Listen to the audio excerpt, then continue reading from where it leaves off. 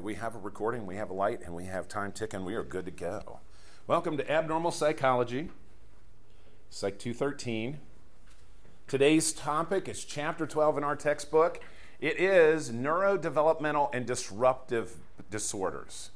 So neurodevelopmental and disruptive disorders. In the past, this probably would have been under the category of childhood disorders, just to let you know. But remember in DSM-5, we got rid of a separate category for childhood disorders and we integrated them in with everything else. All right, so that's what you see here, okay? So let's go ahead and take a look. We're going to make our way through about 38 slides. That's pushing it for today, but I'm thinking if we get a jump on it, we should be okay. All right? So, neurodevelopmental disorders and disruptive disorders. These disorders described in this chapter include dysfunctions that first appear in childhood. That's why we used to call them childhood disorders, reflecting issues of both physical and psychological maturation. So it seems to involve some kind of maturation, if you will. So, just kind of keep that in the back of your mind. For some of these disorders, the disturbance is considered to be one of the developmental processes itself. For others, the problems involve a deficiency, so a lacking, if you will, of self-control of emotions and behaviors. So we'll take a look as we go through, all right? A lot of these are going to involve some kind of physiological kind of problem too. That's again, a basis underneath that we're thinking about. In the DSM-4, these conditions were considered within this larger category called disorders of infancy, childhood, and adolescence. Again, remember in DSM-5, we revised all that, and we moved a lot of those disorders into other areas, so it didn't make sense to just have this category still be called childhood, infancy, or adolescent disorders. That's why they changed the name to neurodevelopmental and disruptive disorders. The two new classifications were added. Neurodevelopmental disorders span childhood and adolescence, and then this disruptive disorder really is just kind of a shortened version of this bigger category, which is disruptive, impulse control, and conduct disorder. So we'll talk about those as we make our way through. And this is created by merging impulse control dysfunctions with disruptive conditions of childhood. So it's going to cause some kind of problem in the individual, okay? And probably impact others. It's a way to think about this. So here are our categories. Here's our first chart we'll take a look at, right? You can see the first one is intellectual disability, right? So we actually, the official name is intellectual developmental disorder, but we call it intellectual disability. If you recall, this is the chapter that used, or this is the diagnosis that used to be called mental retardation.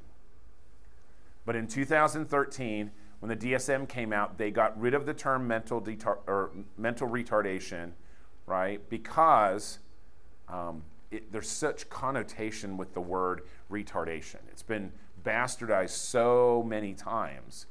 It's got such a negative connotation, they just felt that it wasn't appropriate anymore. In fact, the American Association for the Mentally Retarded changed their name following the change of the DSM-5, right? So they are no longer the American Association for the Mentally Retarded.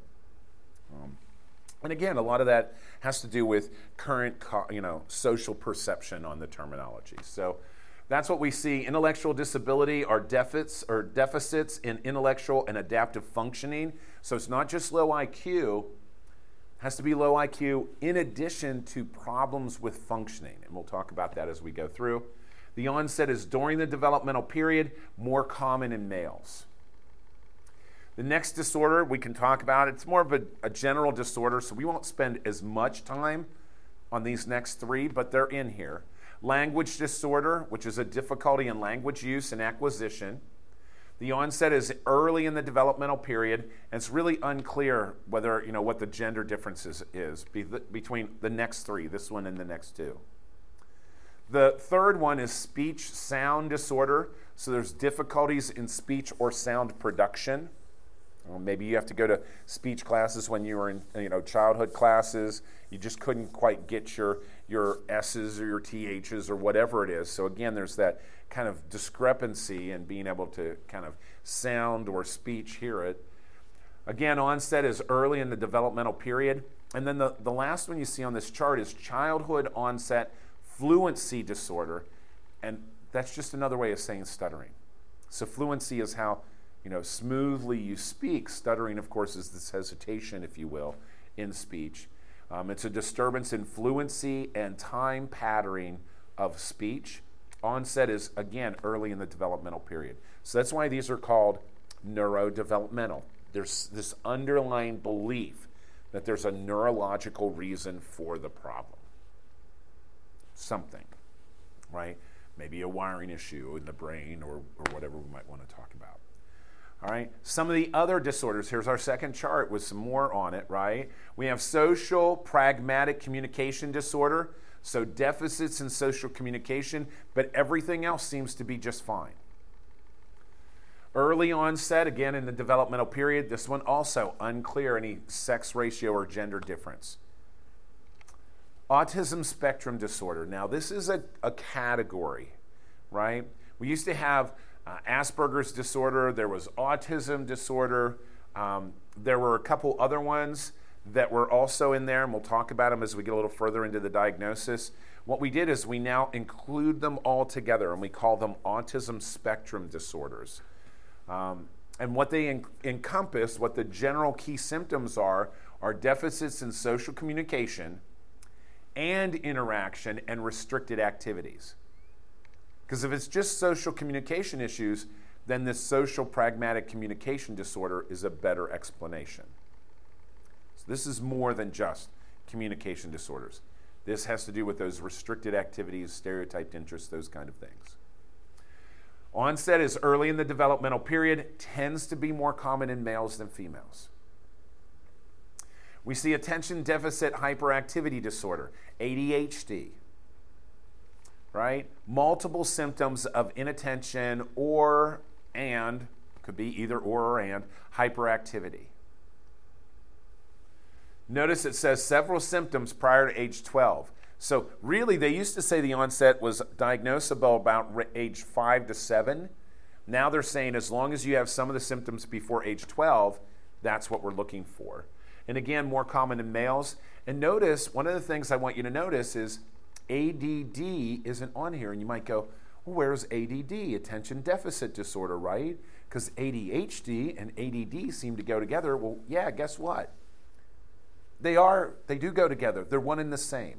ADHD, inattentive type, or ADHD hyperactive type. They're actually, or you can have ADHD combined and you get both. There really isn't a disorder, ADD. Now, back in the 90s, a lot of people threw that term around, but it's really not a diagnosis. Really, ADD is a subcategory and a shortened abbreviation for ADHD. So I just want to throw that out there to you to think about, right? We can talk more about it as we go through. And then the final one you see up here is specific learning difficulties or specific learning disorders. So again, maybe a problem with math, or maybe a problem with writing, right? Maybe dyslexia. So again, these would be specific learning disorders that would fall in this subcategory, as a subcategory under this heading. And so it's difficulties in learning and using academic skills. Age or duration of requirement is 6 months, right? So again, it needs to be going on not just a short time period, but a longer time period and more common among males. So a lot of these, you notice, are more common among males, or we're not sure. So it's kind of interesting when you think about it. Here's the last three. Again, you can see there's a lot of categories here. That's why this PowerPoint's so long. And I think that a lot of the categories make sense. So if we don't get through everything, I think it's still pretty self-explanatory. And what I'll try to do, if we don't get to everything, I'll try to go make a secondary recording to add to this. I'm not sure how I'll do that, but I'll figure out a way. Might have to do it tonight, record it at home, and then we'll just see how it goes. So here are the last three we see on this chart, right? Developmental coordination disorder. So deficits in motor skills, development, maybe clumsiness. They don't seem to really master that balance. Something seems a little off, right? So the onset is early in the developmental period, again, more common in males. And then stereotypic movement disorder. So this is kind of a separate category. This may be, you may see stereotypic movement as part of an autism spectrum, but when it's just the disorder and it doesn't have the communication stuff, then it does have its own little subcategory. And it's repetitive, purposeless behavior. Yes? So I have a question for developmental coordination disorder. Right.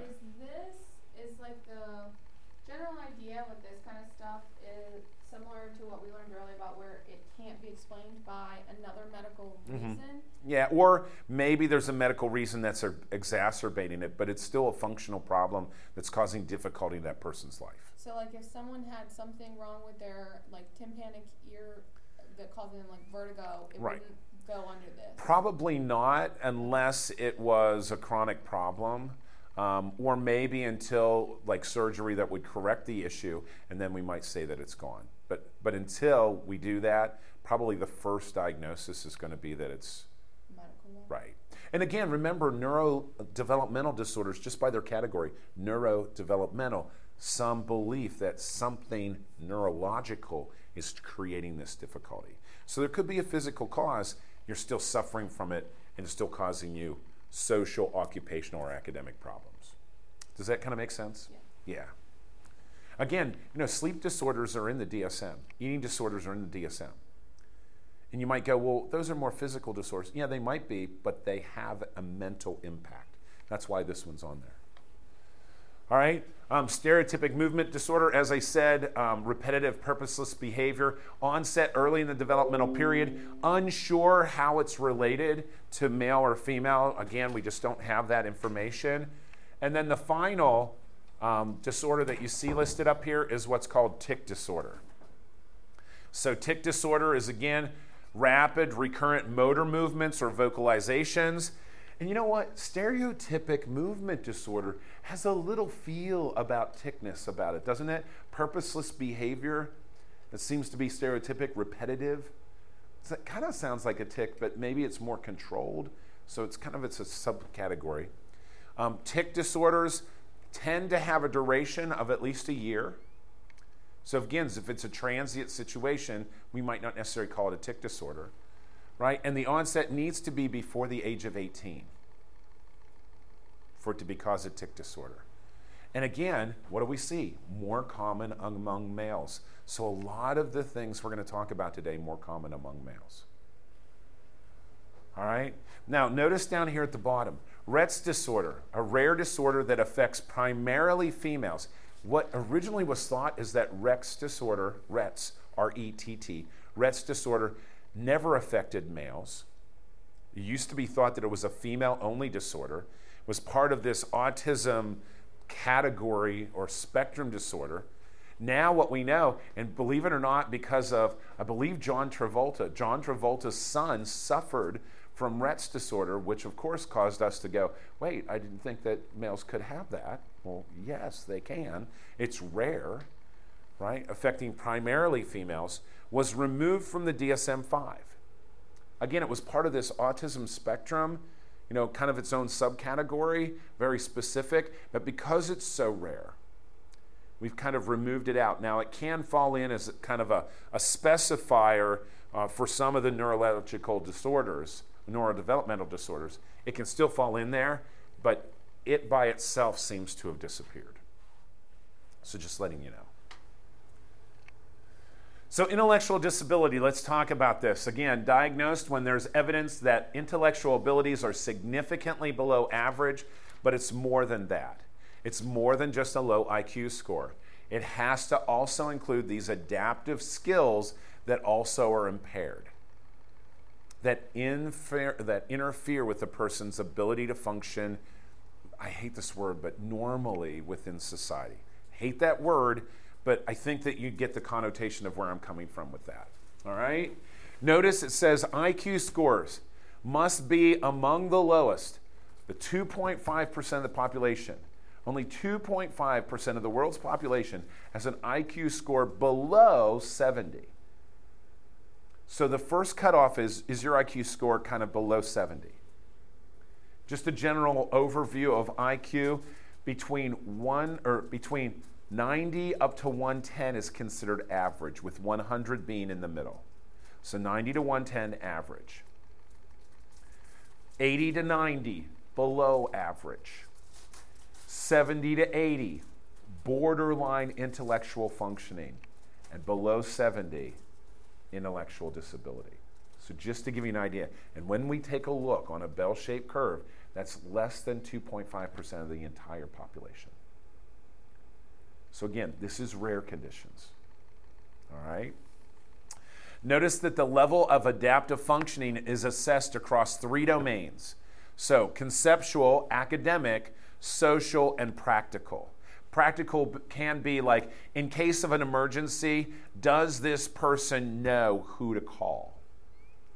Do they have the ability to think under crisis to dial 911 and give an accurate description of where they live and where the emergency's at? Again, that's kind of an adaptive skill. We take that for granted. We go, well, yeah, 8-year-olds call 911. Yeah, they do. But if someone has an intellectual disability, they might be functioning at a lower level than even an 8-year-old, a normal, again, I hate that word normal, but you know what I mean, right? So it's just something to kind of think about, right? There must be adaptive dysfunction in at least one of the 3 domains that results in a failure to acquire normal milestones of personal independence and social responsibility. So again, this is an intellectual disability that causes the person difficulty in normal functioning, in regular functioning. And the milestones can be in such areas like language or communication, academic abilities, independent care skills. Are they able to feed themselves? Are they able to dress themselves?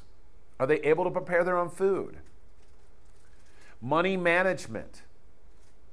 Are they able to keep a budget? Do they know what's important to save and what's not when it comes tax time? And some of us might be like, I don't even know what's important to save. My wife always accuses me of saving every single receipt. I'm like, yep, I do. She's like, we don't need the ones from the grocery store. I'm like, you never know. We could need them. Right? So I don't throw out anything, and then it comes time to do the taxes, and I have to sort through it all. But I can figure that out. But maybe some don't even know that. They throw away even the stuff that says save for taxes. And then social judgment. Are they aware of their surroundings? I've got a cousin who, the term we used to use is that she was slow. She probably falls in the mild range of intellectual disability. In other words, she's higher functioning, right? She lives independently on her own. She works. Her money comes in, but she's slow. I mean, I hate to say that, but she doesn't get some of the stuff that you and I would get. I bumped into her. I just happened to go back home to visit my mom a while ago, and I'm walking through Walmart, and she saw me and ran up to me, and she goes, Uncle David, or Cousin David, because we're cousins, right? Cousin David, is that you? And I'm like, oh, wow, it's great to see you. And in the middle of Walmart, right in front of the cashiers, she dumps her physical problems or all these kind of health issues right there, standing in the middle of a crowded Walmart, not getting the social cues that's probably not the right time or place to do it. Does that kind of make sense? So, that's part of that social judgment, the lack of social judgment, I think is what I'm trying to get at, give you an example. Intellectual disability can be specified as mild, moderate, severe, or profound, and we used to use those terms with mental retardation too, so they're the same. Notice in the DSM-4, these specifications were determined by IQ scores alone, but now in DSM-5, they're defined in terms of adaptive ability. So it's not just IQ score.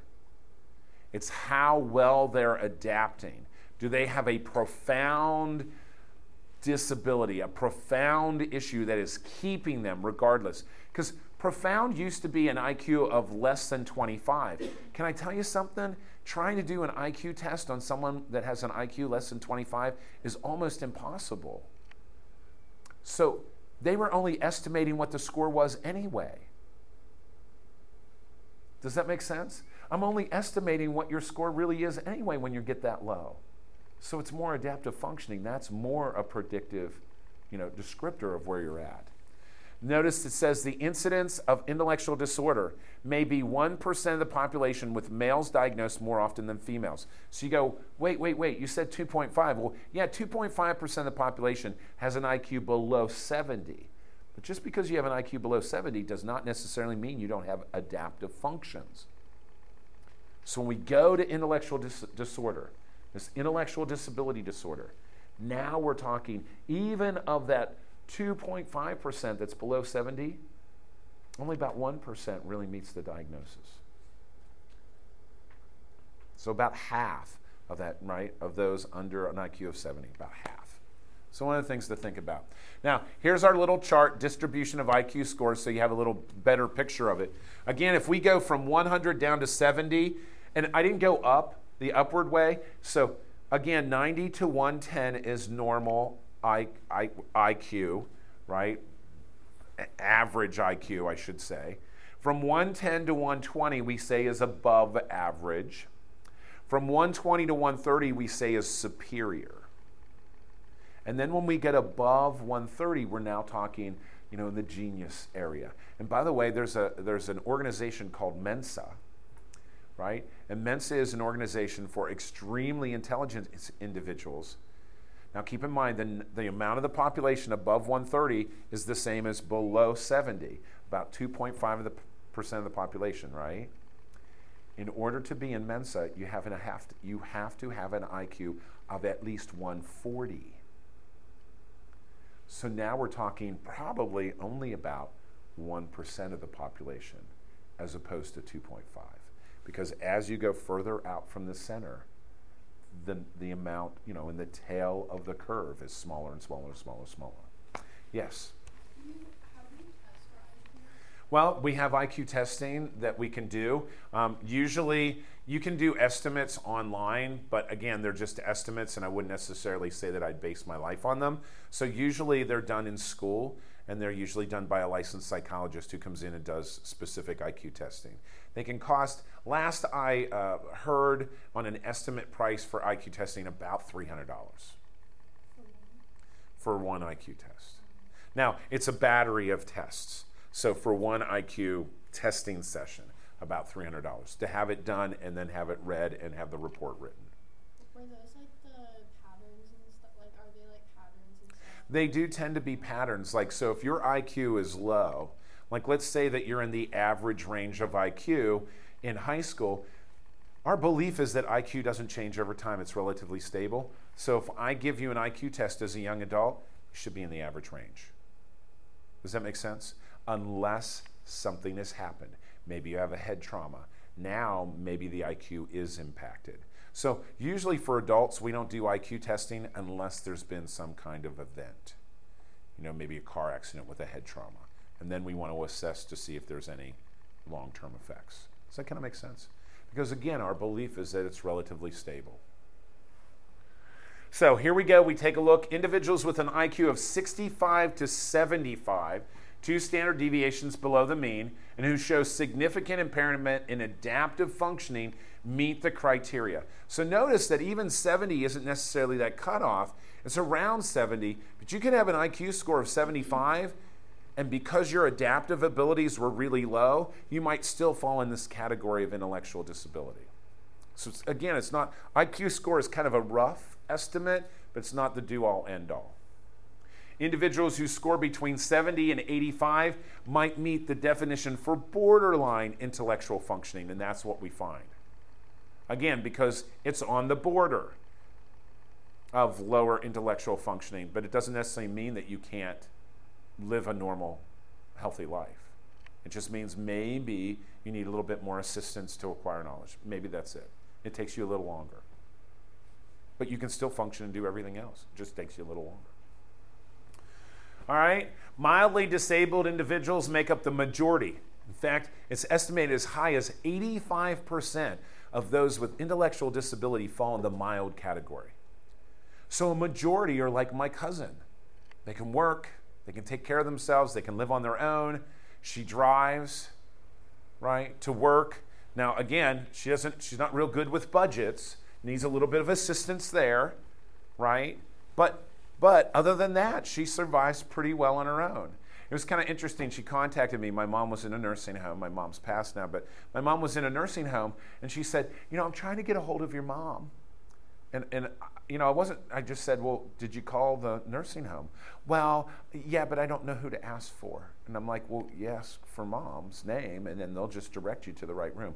Oh, okay, is that easy? Yeah, it is. Just give them a call at the nurse's station. But I'm not family. I said, well, yeah, you're a cousin. They'll hand the phone to her.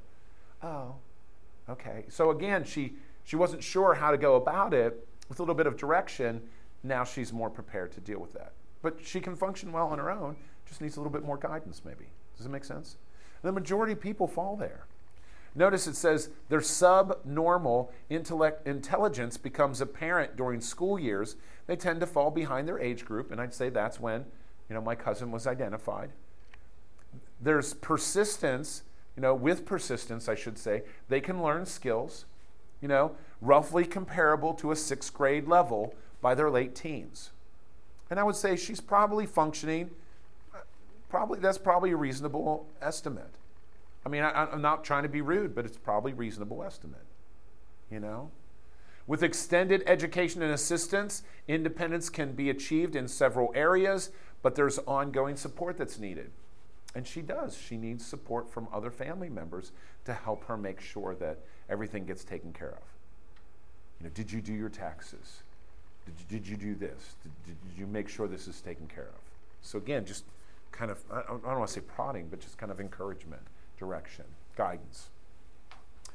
A moderate intellectual disability, those with moderate intellectual disability represent about 10% of those with intellectual disability. So now, if you considered mild and moderate together as two categories, we're now up to about 95% of those with intellectual disability fall in the mild to moderate category. That's a huge majority of people, right? They usually learn to talk during preschool years, but later they're more slow than others. A little bit later they learn to talk and a little slower. They are likely to show impairments in sensory motor development. Their academic abilities are markedly low, and their social skills are likely to be limited. As adults, they can contribute to their own support, but they usually live in protective environments. In other words, maybe they live in a group home, but maybe they go and they do work, but it's going to be more, I hate to say it, more the manual labor. Like back home where I used to live, they had an organization that would hire those individuals that had mental retardation issues. Again, that's the terminology we used to use. And they would come in, and their job was to, they would put together water bottles for, organizations. So you go and you get a water bottle printed with your logo on the side.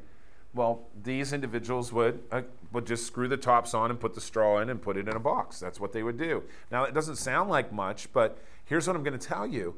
When people do work that to them is rewarding, and you get a paycheck for that, and you go to work like a quote-unquote normal person, and I hate that term, but I'm using it a lot today. I apologize for that. But you feel more normalized. You feel like you fit in. You feel like everyone else. There's a boost to self-esteem. You function at a higher level. And that's what we see here with moderate folk. Again, they're going to need to live in an environment that takes care of them a little bit more, like a group home. Maybe to fend for themselves and go to the grocery store. They need someone to go to the grocery store with them, to pick the right things, to budget their money more appropriately. Maybe they're not as independent as my cousin, but they still can function in meaningful ways within society and their own lives. Yeah. In New Oxford, there's like the Heart Association. Yep. Like they hire people like that, and one of my clients will work there and stuff, and like they'll even like send out a bus to like go and get everyone and stuff, and it's really nice. And like they also do like different things, so it's like different like every week. Right, so it's not the same repetitive thing. It's right. I use that water bottle example. That might be what they do one day. Maybe the next one is putting together those lunch pails. Yeah. right? Or something like that. And you said the Heart Association, right? Or Yeah, it's like Heart Industries, I think it is there in New Oxford. Yeah. So, and again, like you said, they can't drive to work on their own, but the bus can go pick them up and bring them in. And that's what we're talking about, right?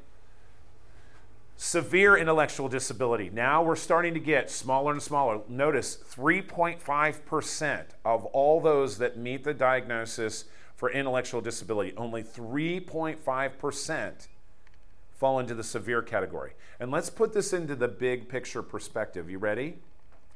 So, of the world's population, this group represents about 1%. So this is about 3.5% of 1% of the population. Extremely small numbers now. Does that kind of make sense? So just so you know that. People with severe intellectual disability, right, have impaired development that is apparent in infancy or early childhood in the form of poor motor movement, minimal speech, often the presence of physical deformities.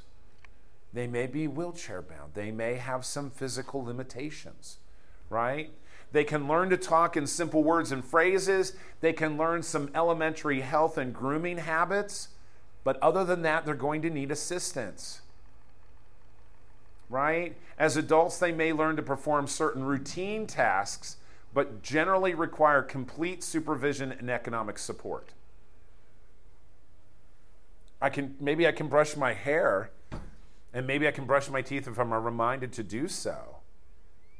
But I'm not going to be able to go and make a dinner and a meal and all that. I'm going to need assistance. Again, 3.5% of 1%. Yes? So I'm working at this new job, and it's assisted living. Okay. And So you're working in assisted living. Yeah. Okay. And so someone there has, like, on the severe side of intellectual disability, and if we don't, like, he has this tick almost. Okay. Where he grinds, like, his teeth a lot. Okay. And he doesn't, like, talk a lot, and we have to keep reminding him to do things, but overall he, like, does things on his own usually, and, like, if we remind him, he'll go out and he'll be, like, just doing things, but when he comes back, we're like, hey, did you do this? And he'll just kind of Meander. Yeah. Yeah. And again, you know, I mean, I'm not saying that can't function. Is there some physical disabilities that he has maybe too, or just some deformities, but nothing. some deformities, nothing right? Big. Right. But again, there's something noticeable. And our belief is that maybe something during the prenatal development occurred, and the end result is this limitation. So again, you know, and that's something I want to kind of say. We use this term disability still. I have a feeling someday that'll go away too. You know, maybe we should say limitation, because that's what it is. It's limitations on functioning. You know, so again, thank you for sharing, right? So you guys all think in the back of your head if you know someone that kind of fits into some of these categories, right? The final category is this one, profound. These individuals make up the smallest group of those with intellectual disability, about 1.5%. Again, think about that bell-shaped curve. The further out you go, the smaller and smaller amounts. This is 1.5% of 1% of the population. So extremely small numbers. Notice there's extreme deficits in both intellectual and sensory motor functions that are apparent in life. They have severe physical deformities. They may be wheelchair bound. They may need assistance even feeding themselves. Usually these people require total care for the rest of their life. So again, it's one of the things that we kind of have to pay attention to. And extremely difficult to get an IQ rating on someone, because again, if I'm having trouble even feeding myself, and imagine the communication problems that go along with that too, how are you going to assess someone's IQ? I mean, realistically. Some causal factors. What causes intellectual disability? Well, some biological influences, possibly heredity, maybe some kind of genetic, difficulty that gets passed on. Alterations of embryonic development. So again, during prenatal development, especially during the embryonic stage, maybe some kind of insult to the developmental pattern. Pregnancy or perinatal problems. So again, maybe problems around the pregnancy, maybe during the delivery process, maybe the cord was wrapped around this individual's, head. They got some oxygen deficiency, and then they end up with some maybe brain damage as a result of that, which then impacts their intellectual functioning. We also see maybe because of acquired medical conditions. So again, some kind of acquired medical condition has changed them from their potential, what they could be. We know there's some environmental influences. Did the person get access to, lead paint? Was there some toxin that they came in contact with? And notice, in 30 to 40% of the cases, there's no specific cause that we can identify. So that's not a majority, but in a large minority of the cases, we just don't know what happened. Some other kinds of factors, if we're talking about heredity, we can talk about recessive inherited conditions, things like PKU, Fragile X syndrome, galactosemia, and then Tay-Sachs disease. So again, these are just some of the illnesses that a person could, again, suffer from, right? Tuberous sclerosis, which is another kind of dominant inherited condition. So again, if this is present in your genetic makeup and it's dominant, you don't have to have it on both genes, just one gene, and it's going to show itself. Remember that recessive genes, if it's on the recessive end, as long as there's a dominant gene to override it, it doesn't show itself. It's only if two recessive genes are present that it shows itself. So again, your book talks about some of these conditions in a little bit more in depth. For time's sake, I'm not going to do that in this class, but again, you can look these up if you want to know more about them.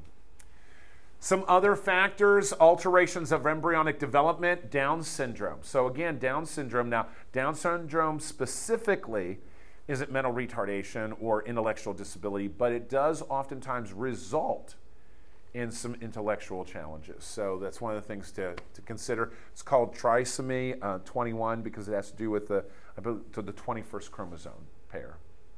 And then fetal alcohol syndrome can be another factor. And again, that's an avoidable one, often caused by mother's use of alcohol during the developmental period.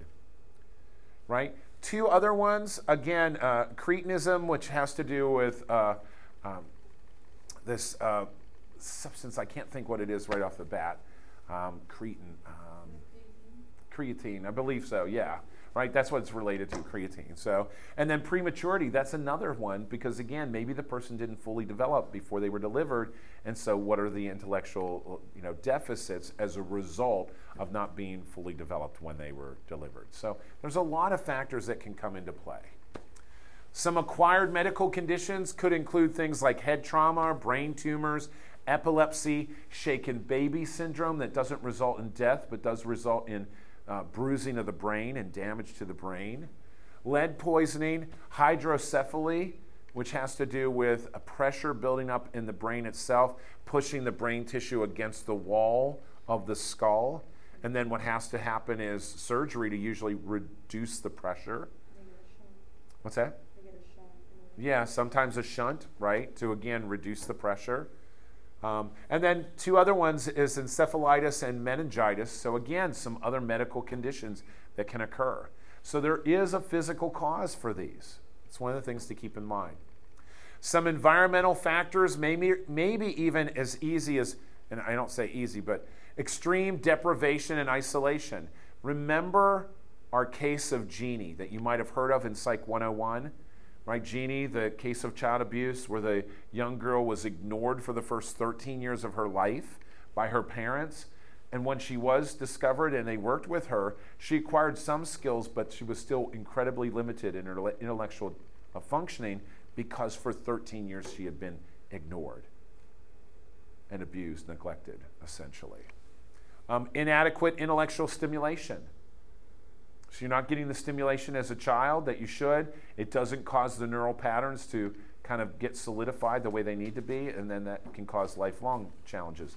I would argue that this inadequate intellectual stimulation probably falls more in the mild category. Just throwing it out there. And then quality of parental interaction. So even parental interaction can have an impact on functioning. What about prevention? Well, family planning, maternal health and age, assessing that. We know that if the mother's over the age of 40, for example, there's a much higher likelihood of Down syndrome in the offspring. So we take a look at that. Excuse my analogy for this, but keep in mind that women are born with all of the eggs at time of birth that they're going to have in their life. They're already in the ovaries. What happens is at puberty, the eggs start to mature. Prior to that, they're immature. But around puberty, the eggs start to mature, and then they're released, right, from alternate ovaries pretty much every month is what you see. So think about a woman who's 40 years old. And I hate that maybe this isn't the best analogy, but she's got old eggs. Those eggs have been in her ovaries for 40 plus years. So is there a higher likelihood of abnormalities developing? And I think it makes sense to say yes. What we know is if males father a child after the age of 45, dig this, there's a higher likelihood of schizophrenia. So while males produce sperm on a regular basis throughout their lifespan, maybe just the process of producing sperm creates its own abnormalities later on as we get older. We don't produce as strong a sperm. Think about that. So I just throw that out there. Again, maybe not a great analogy, but hopefully one that maybe is helpful. Early intervention programs, stimulating early childhood environment, parental education, Head Start seems to assist people who have inadequate stimulation, intellectual stimulation in their environment. Head Start is an opportunity to allow them to have more stimulation at a younger age. Some other treatments, residential living facilities, sometimes people end up in those, even as kids. And then structured behavior modification programs. And it says psychopharmacology treatments. If there is some medication, again, oftentimes the medication is to help with impulse control and with depression and anxiety. Imagine if you couldn't communicate and function with the world around you. That would upset you. So sometimes the medications are more to treat those symptoms of being upset than it is to really treat other things. So just throwing that in there. Motor disorders. Let's talk about some of these. The tic disorders, right? Tics are sudden stereotyped motor movements or vocalizations that are rapid, recurrent, non-rhythmic, and experienced as being irresistible. I have a video. I don't oftentimes show it because it's 20 minutes long, but it's a young kid who has Tourette's syndrome. Tourette's syndrome is multiple tics along with copralia, which is the shouting of verbal obscenities. And he's a teenager. And it's kind of interesting because he talks about the fact that he can try to control his tics to a point, but at some point they become so overwhelming that if he tries to control them too far, then they start coming out in a wild way. Does that make sense? So he almost lets them out as they come up so they don't build up. So in some ways he has a little bit more control over them, but he talks about how difficult it is, he's a teenager, to date, to hang out with friends. He goes, my friends don't ask me to go to the movies with them. I understand why. He goes, nobody wants someone during the movie ticking and shouting out verbal comments. I can't control myself. So I don't blame them for not asking me to go to the movies with them. But if you look at his eyes when he's talking about it, he's sad. Yeah. He just wants to be normal. That's all he wants. Whatever normal is. That's all he wants. So it can be devastating. If it's a simple motor tic, a blinking, a grimace, it's less impactful. Of course, the more impactful, the more devastating to the person. There's complex motor tics. They might be hand gestures or twirling behaviors that kids do, or sometimes we see this in kids, and sometimes people grow out of it, sometimes they do not. Again, sometimes it could be transient, temporary for just a year and then seem to go away. Other times it seems to be more chronic. There's simple verbal tics, clearing of the throat. Someone that just always seems to clear the throat, and you go, well, that's just normal. No, this is a little bit more, a little odder than that, right? Maybe some grunting. I had a friend that I worked with that worked in a mental health facility with me, and he had a tic, right? And he would do that throat clearing. You could pick it up, and I knew him. He was a great guy. He had that. He found a way to just cope with it and make his way through, right? So, but again, it was more of a simple tic. It wasn't more of the complex ones.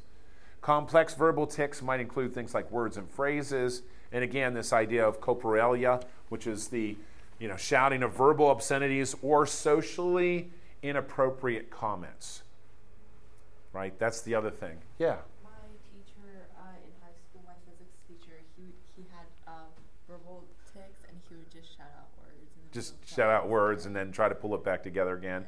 Yeah, and again, these are impactful in social situations, maybe not intellectual functioning. Again, it's separate than that. These are motor behaviors, but they can cause difficulty. Yeah. Do most people that have simple verbal tics, are they all aware that they have it? Most people are aware that they have it, but they can't control it. Or if they try to control it, it becomes irresistible to a point. Okay. Yeah. Yeah, my coworker that I worked with, I noticed that during times of high stress, he seemed to not be able to control it quite as much. It takes energy, effort. Imagine if you had an itch, okay? So you have an itch and you're trying not to itch it. What happens over time? It's worse. It gets worse, and that itch almost becomes irresistible, right? You're like, oh, I know I shouldn't scratch this. Maybe you have poison ivy. Maybe you have a rash, right? You're like, oh, I shouldn't scratch this. It's going to make it worse. And yet, at some point, you just go crazy. You start scratching everywhere. And then you're like, right? So imagine the same kind of thing. Imagine having this impulse that you just can't control. Yeah, question. Just a comment. When I was going to church and stuff, one of the bishops, he had a tic, and he used to curse and stuff, but he was he went through a lot of therapy and was able to whistle instead. So changed it, almost a replacement, right? Can't stop the tic. But it was better because right. he was preaching and stuff. Right, because during a preacher, you really don't want to be shouting some obscenities. Yeah. Probably not a good idea, right? But again, that shows there's a little bit of control there, but it's fleeting. It's not always there.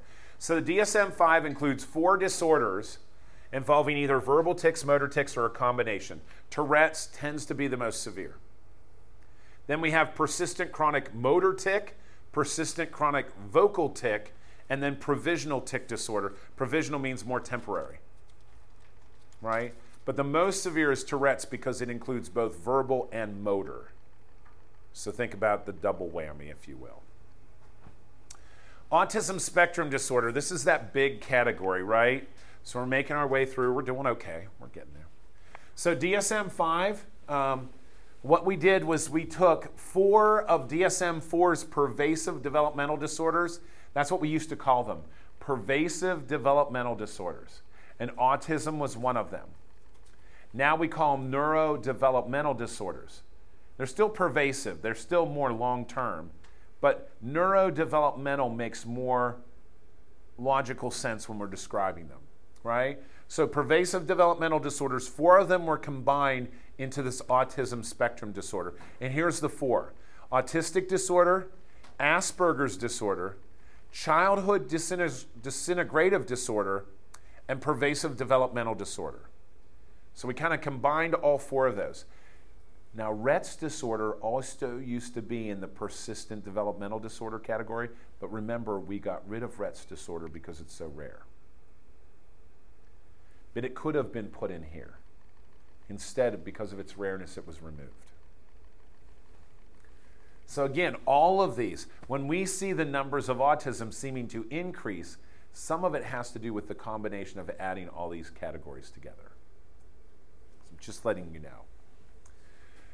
There are some distinctions between the former DSM-4 pervasive developmental disorders that are now considered differences in severity of the same core symptoms.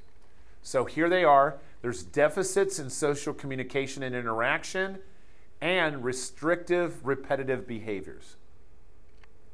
And those were true in childhood disintegrative disorder. That was true in pervasive developmental disorder, in Asperger's, and in autism spectrum, or autistic disorders. That's why all four were brought together. That they were more similar than they were different. It didn't make sense to separate them. But I'll tell you, people with Asperger's got really pissed off about it, because Asperger's was always seen as being a higher level of autism. Asperger's disorder are people who don't have intellectual disability. They can be very brilliant. They just don't have the social skills. Bill Gates, founder of Microsoft, is said to have suffered from Asperger's disorder. And he's one of the richest men in the world. Brilliant. And yet social interactions seem to lack. So it's, again, doesn't mean you can't be successful. So now that they're being put in this autism spectrum disorder, there's more of a connotation of severity that goes with that, and I think that's why people with Asperger's get a little bit pissed off. Leo Kantor, in the 1950s, identified a group of disorders which later became known as autism. Around the same time, a guy named Asperger's identified similar symptoms in a group of people he was working with, but they weren't as severe. So Kantor got the diagnosis of autistic disorder, but Asperger's was kind of ignored. In the 1990s, some researchers said, you know what, I think there's something different about Asperger's. That's why Asperger's was brought out as a separate category in DSM-4 and 4TR. But then in 2013, it was, brought back under this umbrella, and again, that's where the resistance has been. Just sharing that little bit of history. All right, autism spectrum disorder involves problems in social interaction, communication, or play. Socially, there's little reciprocal interaction. In other words, what does that mean? That means you try to talk to an autistic kid, someone in the autism spectrum disorder, it's almost like you're talking to the wall. Sometimes they don't respond. There's not a reciprocal interaction. You talk with them, but they don't seem to, it's almost like they're looking straight through you sometimes. So that's what we see. Notice language is usually delayed or absent. When it is present, it often seems abnormal in pitch, tone, or rhythm. The range of interests and activities is very narrow. They tend to be very rigid with schedules, with specifics. I once had, in this class, I had a student do a paper on autism spectrum disorders, and they had a daughter who was 6.5 who suffered from autism, who had, at 6.5, did not speak yet, had not successfully been potty trained, and she decided, with her husband's help, to bring their daughter in for the class, not to make fun of her, but to give the people an idea, but was incredibly concerned, even though it was a small class of about 10 students, incredibly concerned that it would be overwhelming, and because it was out of the routine, wasn't sure how the daughter would respond. Because the daughter sometimes responded by hitting, striking out, biting, screaming in a piercing way. Again, couldn't communicate, but those are indications that the person's feeling overwhelmed. And so wasn't sure. So she did bring her daughter in. Her daughter was very stereotypic movement, repetitive behaviors, a little bit of grunting, wandered around the classroom while her mom presented, needed a little bit of redirection, functioned okay, actually survived, or I didn't mean survived, but fared pretty well considering the stress of the situation. But I think, again, being in a smaller class was probably a huge benefit. So again, this is some of the stuff we see. Remember that stereotypic movements means they tend to do like almost ritualistic kinds of behaviors, and that's what we see. Almost feels a little bit like a tic. Like a tic disorder, a stereotypic movement, but it's more than that. Yeah. My adopted sibling, he has autism spectrum disorder, and with the range of interest, activities narrow, and like you seriously about routine, You can tell him, go play. He will sit on the porch and wait for you to specifically say, go play basketball. Okay, go get a ball, then go play basketball. He'll play basketball for a few minutes, he'll come back, and he'll sit until you literally give him step-by-step instructions on what to do next, because he can't put it together himself. And that's, imagine that someone with autism is almost trapped in their own head. Yeah. And so they're so trapped in their own head. It's almost like to focus on the outside world is overstimulating, and so they shut down. And that's what you sometimes see. So thanks for sharing that. Yeah. Again, it's a challenge. It really is, right? People with autism spectrum disorder may have particularly strong abilities in a very narrow area. We call it almost like a savant kind of skill set. So they're really good at maybe one or two things, but they're not good in other things. Again, but notice that savant syndrome is really only present in about 10% of cases. So majority don't have even that strength. And I call that a strength. Being able to hyper-focus on a specific area, that's a strength, right? Because again, there was a special, it was like a 2020 special. It was an individual with autism, and they were older, they were in their 20s, and their parents were still around, their parents were taking care of them. But this was an individual who could hear, you could say, I want you to play Crazy Little Thing Called Love in a classical pattern. And they were so in tune with music, they could do that, right? They could change the genre and come up with a different kind of outcome of music and appropriate, like very appropriate. And so the parents were being interviewed and they said, look, he's never going to be able to live on his own, but he's got this skill set that's going to make him money in order for him to be able to pay for the help he needs when we're not here.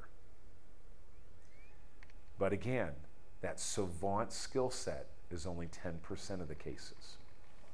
So something to think about. And again, the evidence of exceptional skills are usually in things like mathematics, music, drawing, calculation of dates, mechanical aptitude, or even memory, right? Again, though, a vast majority don't show that skill set. What are some of the potential causes for autism spectrum disorders? Well, again, here are the list. You'll see this last one down here. I'm a little cautious. Excuse me. I don't know where this cough's coming from. I'm a little cautious about having on the list because I don't want people to misinterpret. But we'll talk a little bit about it, right? So heredity is the first one. We'll talk about neurological factors, psychosocial factors. And notice the last one on the list is vaccines.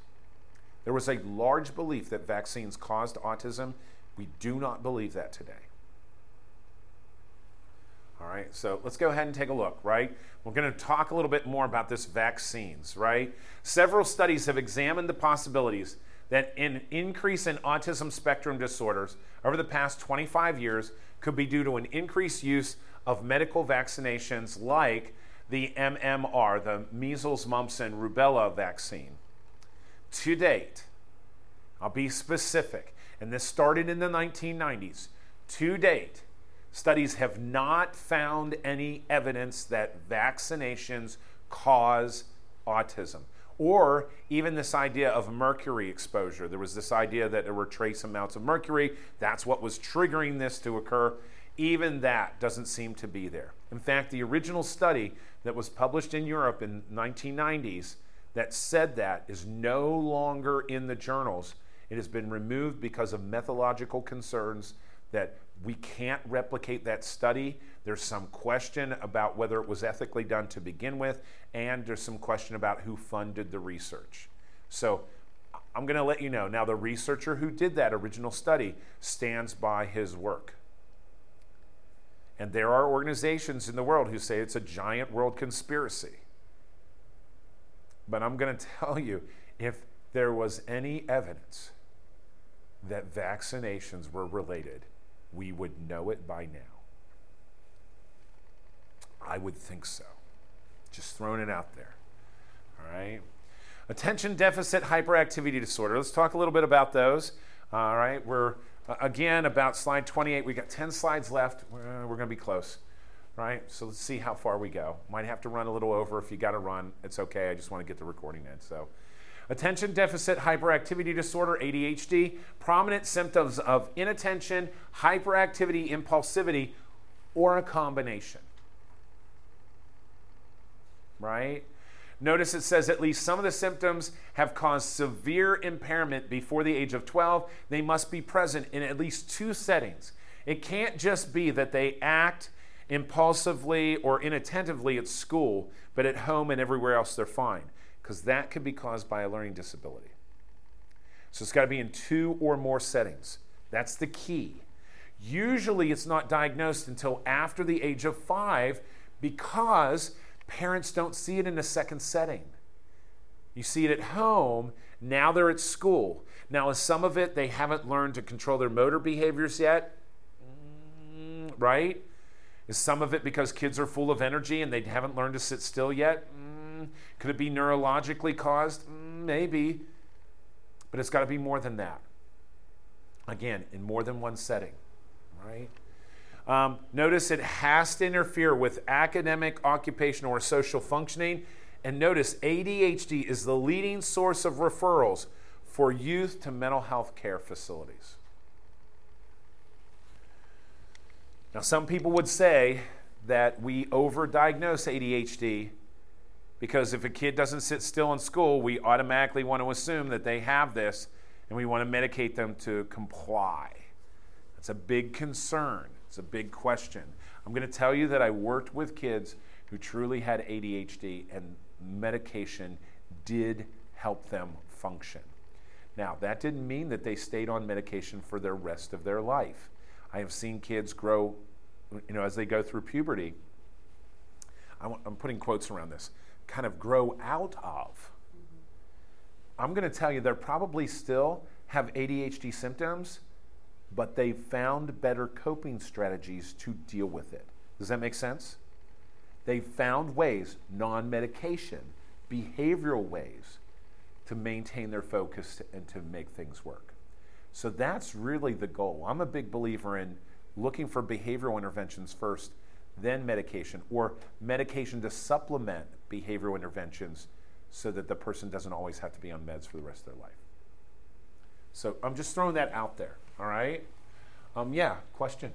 My nephew actually has ADHD so severely that when we got him on medication, he did a total 180, and the doctor actually had him do several different consults just to as an educational training because his ADHD hyperactivity was so bad. And then once he got on medication, the doctor was like, we really should use you as the poster child for Adderall because it's like night and day. It's right. So now, bad. Could it be that whatever triggered that to begin with, could it be that with medication and then with puberty that their body realigns and they might not need it in the future? It's possible. Okay. We do we want to take that chance? Oftentimes we don't.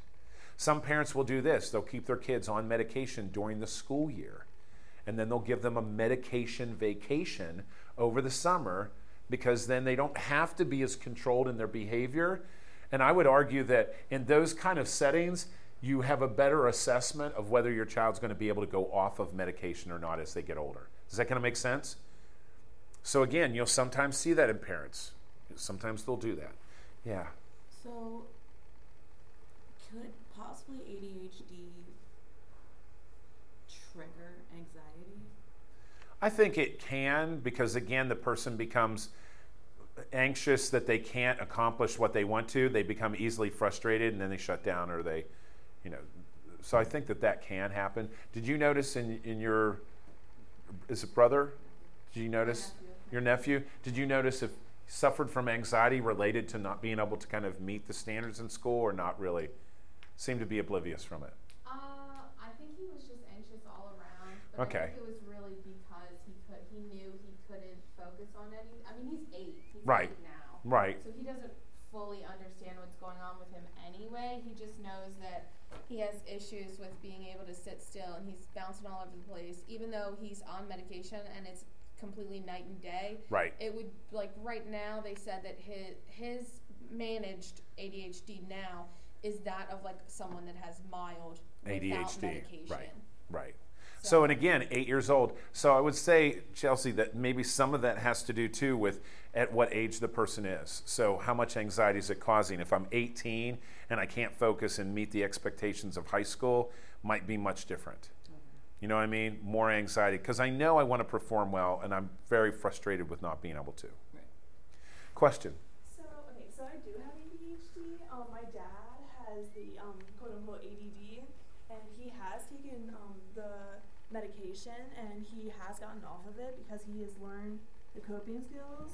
And so when I was younger, like, they'd be like, oh, did you take your meds today? And because, like, Adderall is kind of like those weird ones where you can not take it for a while, but and they'll know because they're like, oh, did you take your meds? Like, I can tell because you're so, like, bouncing off the walls Right. and you're, like, everywhere today. And they're like, you should go take your meds because, like, on the weekends they'd be like, all right, you can stop, but, like, weekdays you have to.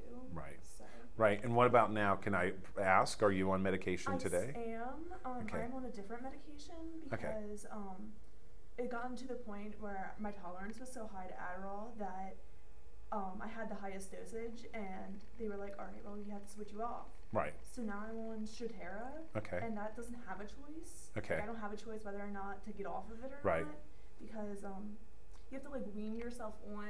Right. And if I don't take it, I get migraines and Okay. it hurts. So there's some side effects of not taking the Yeah. medication. So I still am on it just because I'm in college and it helps. Helps you stay focused. Yeah. Okay. Well, that's good. And then maybe at some point, again, and it's interesting because hormonal changes, puberty changes, hell, we could even talk about, change of life in the climacteric, even later in life. You go through menopause, things like that may even change things. So a lot of it it depends on the cause again, right? If it's hormonally induced, maybe that's part of it. So what is the treatment for ADHD? Well, the treatment tends to be stimulant medication, right? Things like Ritalin, for example. They've been shown to reduce the symptoms of ADHD in the short term and are about as effective in about 70% of children compared to 10% for placebo. So there's obviously something that the medication is doing, right? Notice it says, while useful in the short term, medications do not appear to have long-term effectiveness and may stunt growth. That's always one of the side effects. Again, there's always a trade-off. So long-term, is it going to realign your body's, neural connections? No, it's not. As long as you take the med, great. You're going to see some kind of result from it. The minute that you go off of it, the symptoms return. So that's why they say it's not a long-term cure. I mean, you can be on it long-term, but it's not really a long-term cure. You're really just treating the symptoms. If we can figure out a way to treat the cause, it'd be much more successful, right? The American Psychological Association's Task Force on Pharmacological, Psychosocial, and Combined Interventions for Childhood Disorders, after weighing the risk and the benefits of effective treatment for ADHD, recommend that children should first receive a trial psychosocial intervention for ADHD before medication. So even the APA suggests that maybe let's try some behavioral intervention first. While we might have a tendency to go for meds first, hold off just a little bit longer and see if there's something else that can be done. And if there isn't, then go with medication if nothing else seems to be work. Because again, it's not a long-term cure. It's more a maintenance kind of thing. So that's part of the initial reason for that. So the last category, and we're kind of out of time, but we've got a few slides. You guys willing to stick around a little bit? If you've got to go to another class, I understand. I'm just going to keep going if that's all right, because then we'll have the full recording. So conduct disorders. These are disruptive, impulse control, and conduct disorders. These are the category in DSM-5. And there's only a few diagnoses in here. These are conditions that involve behavior that tends to bring a person into conflict with authority often shown as impulsive or poorly controlled violations of social rules. So we're going to have differing degrees, right? Like neurodevelopmental disorders, they are all more common in males than females. So this whole category, everything we're talking today, tends to be more common in males than females. And included in this section, double listed, is antisocial personality disorder. But again, more of a childhood version. So antisocial personality disorder is a personality disorder, but it's a violation of rules. It's a disruptive behavior disorder also. Does that kind of make sense? Kind of falls in both categories. So let's take a look at it. Here are our list, right? Oppositional defiant disorder. What do we see? Angry behavior for at least 6 months, right? So acting out behavior. Always challenging the authority or parents in all ways. Conduct disorder. Persistent violations of social norms and rules must be present for at least 12 months. Here's the way this is. This is the best description I can give you. Oppositional defiant disorder is the barking dog. It's the barking dog. The one that when you walk by that house, it comes running out in the yard and it barks at you, but it never bites you. It just gets right to the property edge. It pushes the envelope. Annoying as hell, right? But doesn't violate the rules. Conduct disorder is the attacking dog. That's the one who will chase you down the street. It'll chase you through the house. If you don't get in your house fast enough, it's going to bite you. You're going to get hurt from it. Does that make sense? So conduct disorder, you're going to see more violation of rules, breaking of law, more bullying types of behavior. And dig this, conduct disorders as a group, some go away and some remain. All antisocials, if you are labeled with antisocial, personality disorder, then you had to have met the criteria for conduct disorder prior to the age of 15. So all antisocials were conduct disorders at one time. Not all conduct disorders turn into antisocials. Does that kind of make sense? So maybe you acted out in your teenage years, but then you got yourself together. You're not antisocial today, but you had that tendency. But through intervention, it didn't come out. Maybe you had a conduct disorder, but you never changed, and now as an adult, you're showing antisocial personality disorder. So again, think of it that way. Intermittent explosive disorder, that's another one in here. Remember, these are disruptive and impulse control and conduct disorders. So intermittent explosive disorder is recurrent impulsive aggressive outbursts. Notice the duration has to be 12 months with an onset after age 5, because prior to age 5, it's just maybe a temper tantrum. By age 5, you should have mastered control of this, right? Antisocial personality disorder, again, we talked about in the personality disorder chapter, but I just gave you the link of why it's here.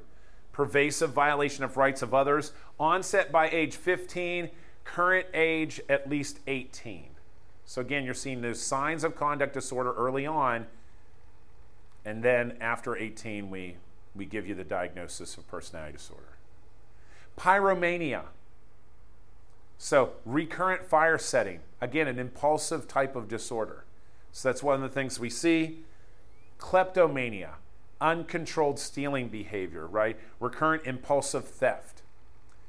The example I usually use for kleptomania, Renata Ryder, is that sometimes people like Renata Ryder will actually get in trouble for stealing things, Renata Ryder, when they actually have money, Renata Ryder, that they could afford to buy the stuff normally, Renata Ryder.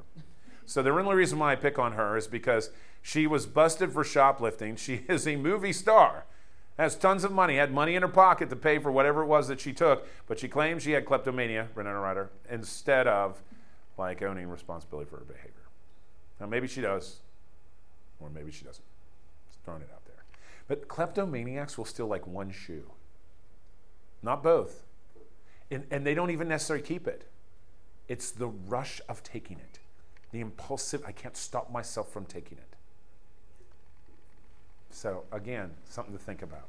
Notice the last one, kleptomania, the only one that we've talked about today that's more common in females than males. Renata Ryder. Just throwing it out there. I'll probably get in trouble someday for saying that.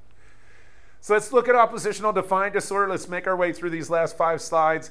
A distinguishing feature of oppositional defiant disorder, recurrent disobedience and hostility towards authority figures. So diagnostic criteria also includes often losing one's temper, blaming others for one's own mistakes or misbehavior, being easily annoyed. The diagnosis requires the presence, the weekly presence of at least 4 symptoms for a period of at least 6 months. If the person is under the age of 5, then the symptoms are required to be nearly every day. Because again, maybe it's just a temporary temper tantrum. Do 4-year-olds act out?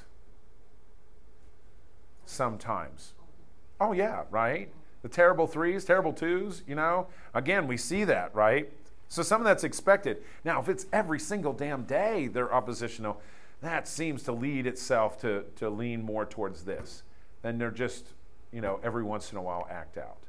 As soon as we get to age 5, by now I should have regulated my emotions enough to be able to control this. But obviously I can't. So that's where it comes into play. All right?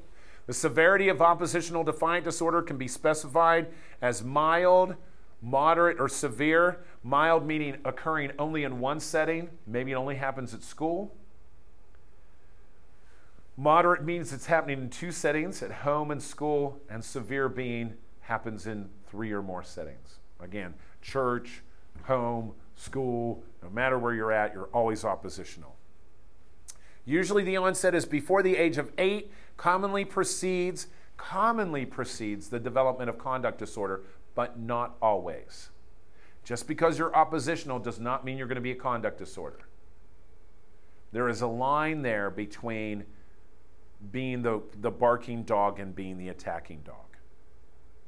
So just think that, right?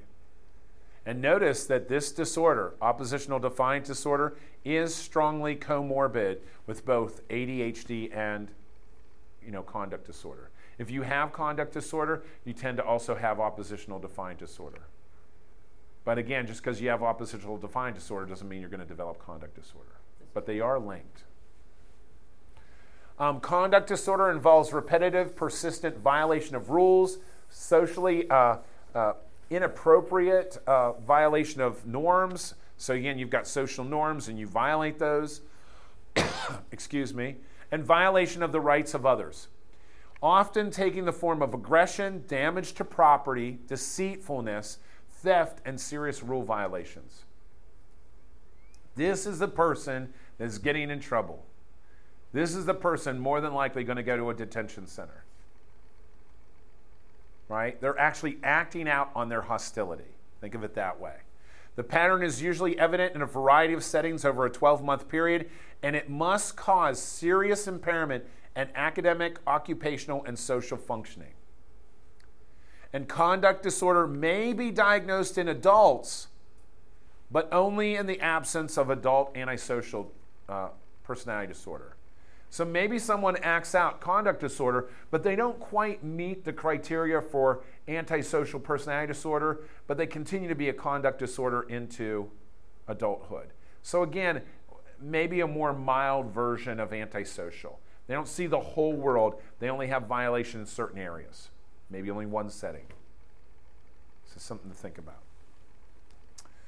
The prognosis appears poorer in childhood onset than in adolescent onset. Childhood onset means that it started at a younger age. So the younger that conduct disorder starts, the more severe it tends to be, the more problematic it tends to be. Notice it says here, and it also, the prognosis appears poor if you have this with limited prosocial emotions. In other words, you don't show empathy. You don't show sympathy for people. You don't feel bad when other people get hurt. That's prosocial. The condition commonly occurs with ADHD and is associated with mood disorders, anxiety disorders, learning disorders, substance use disorders, so their conduct is acting out in multiple settings. The incidence appears to have increased in the last few decades, might be as high as 10% of the general population, although right now estimates are about 4%. But maybe a lot of people are just getting away with it and we're not seeing them. Maybe they join gangs or they never end up with the law. Just pushing the envelope just enough.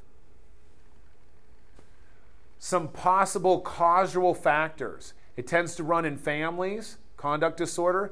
It's more likely when the parents or siblings have antisocial personality disorder.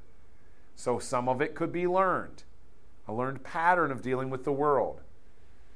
It's also tends to be higher, more likely when parents or siblings have conduct disorder, substance use disorder, mood disorders, or ADHD. Again, it's that link.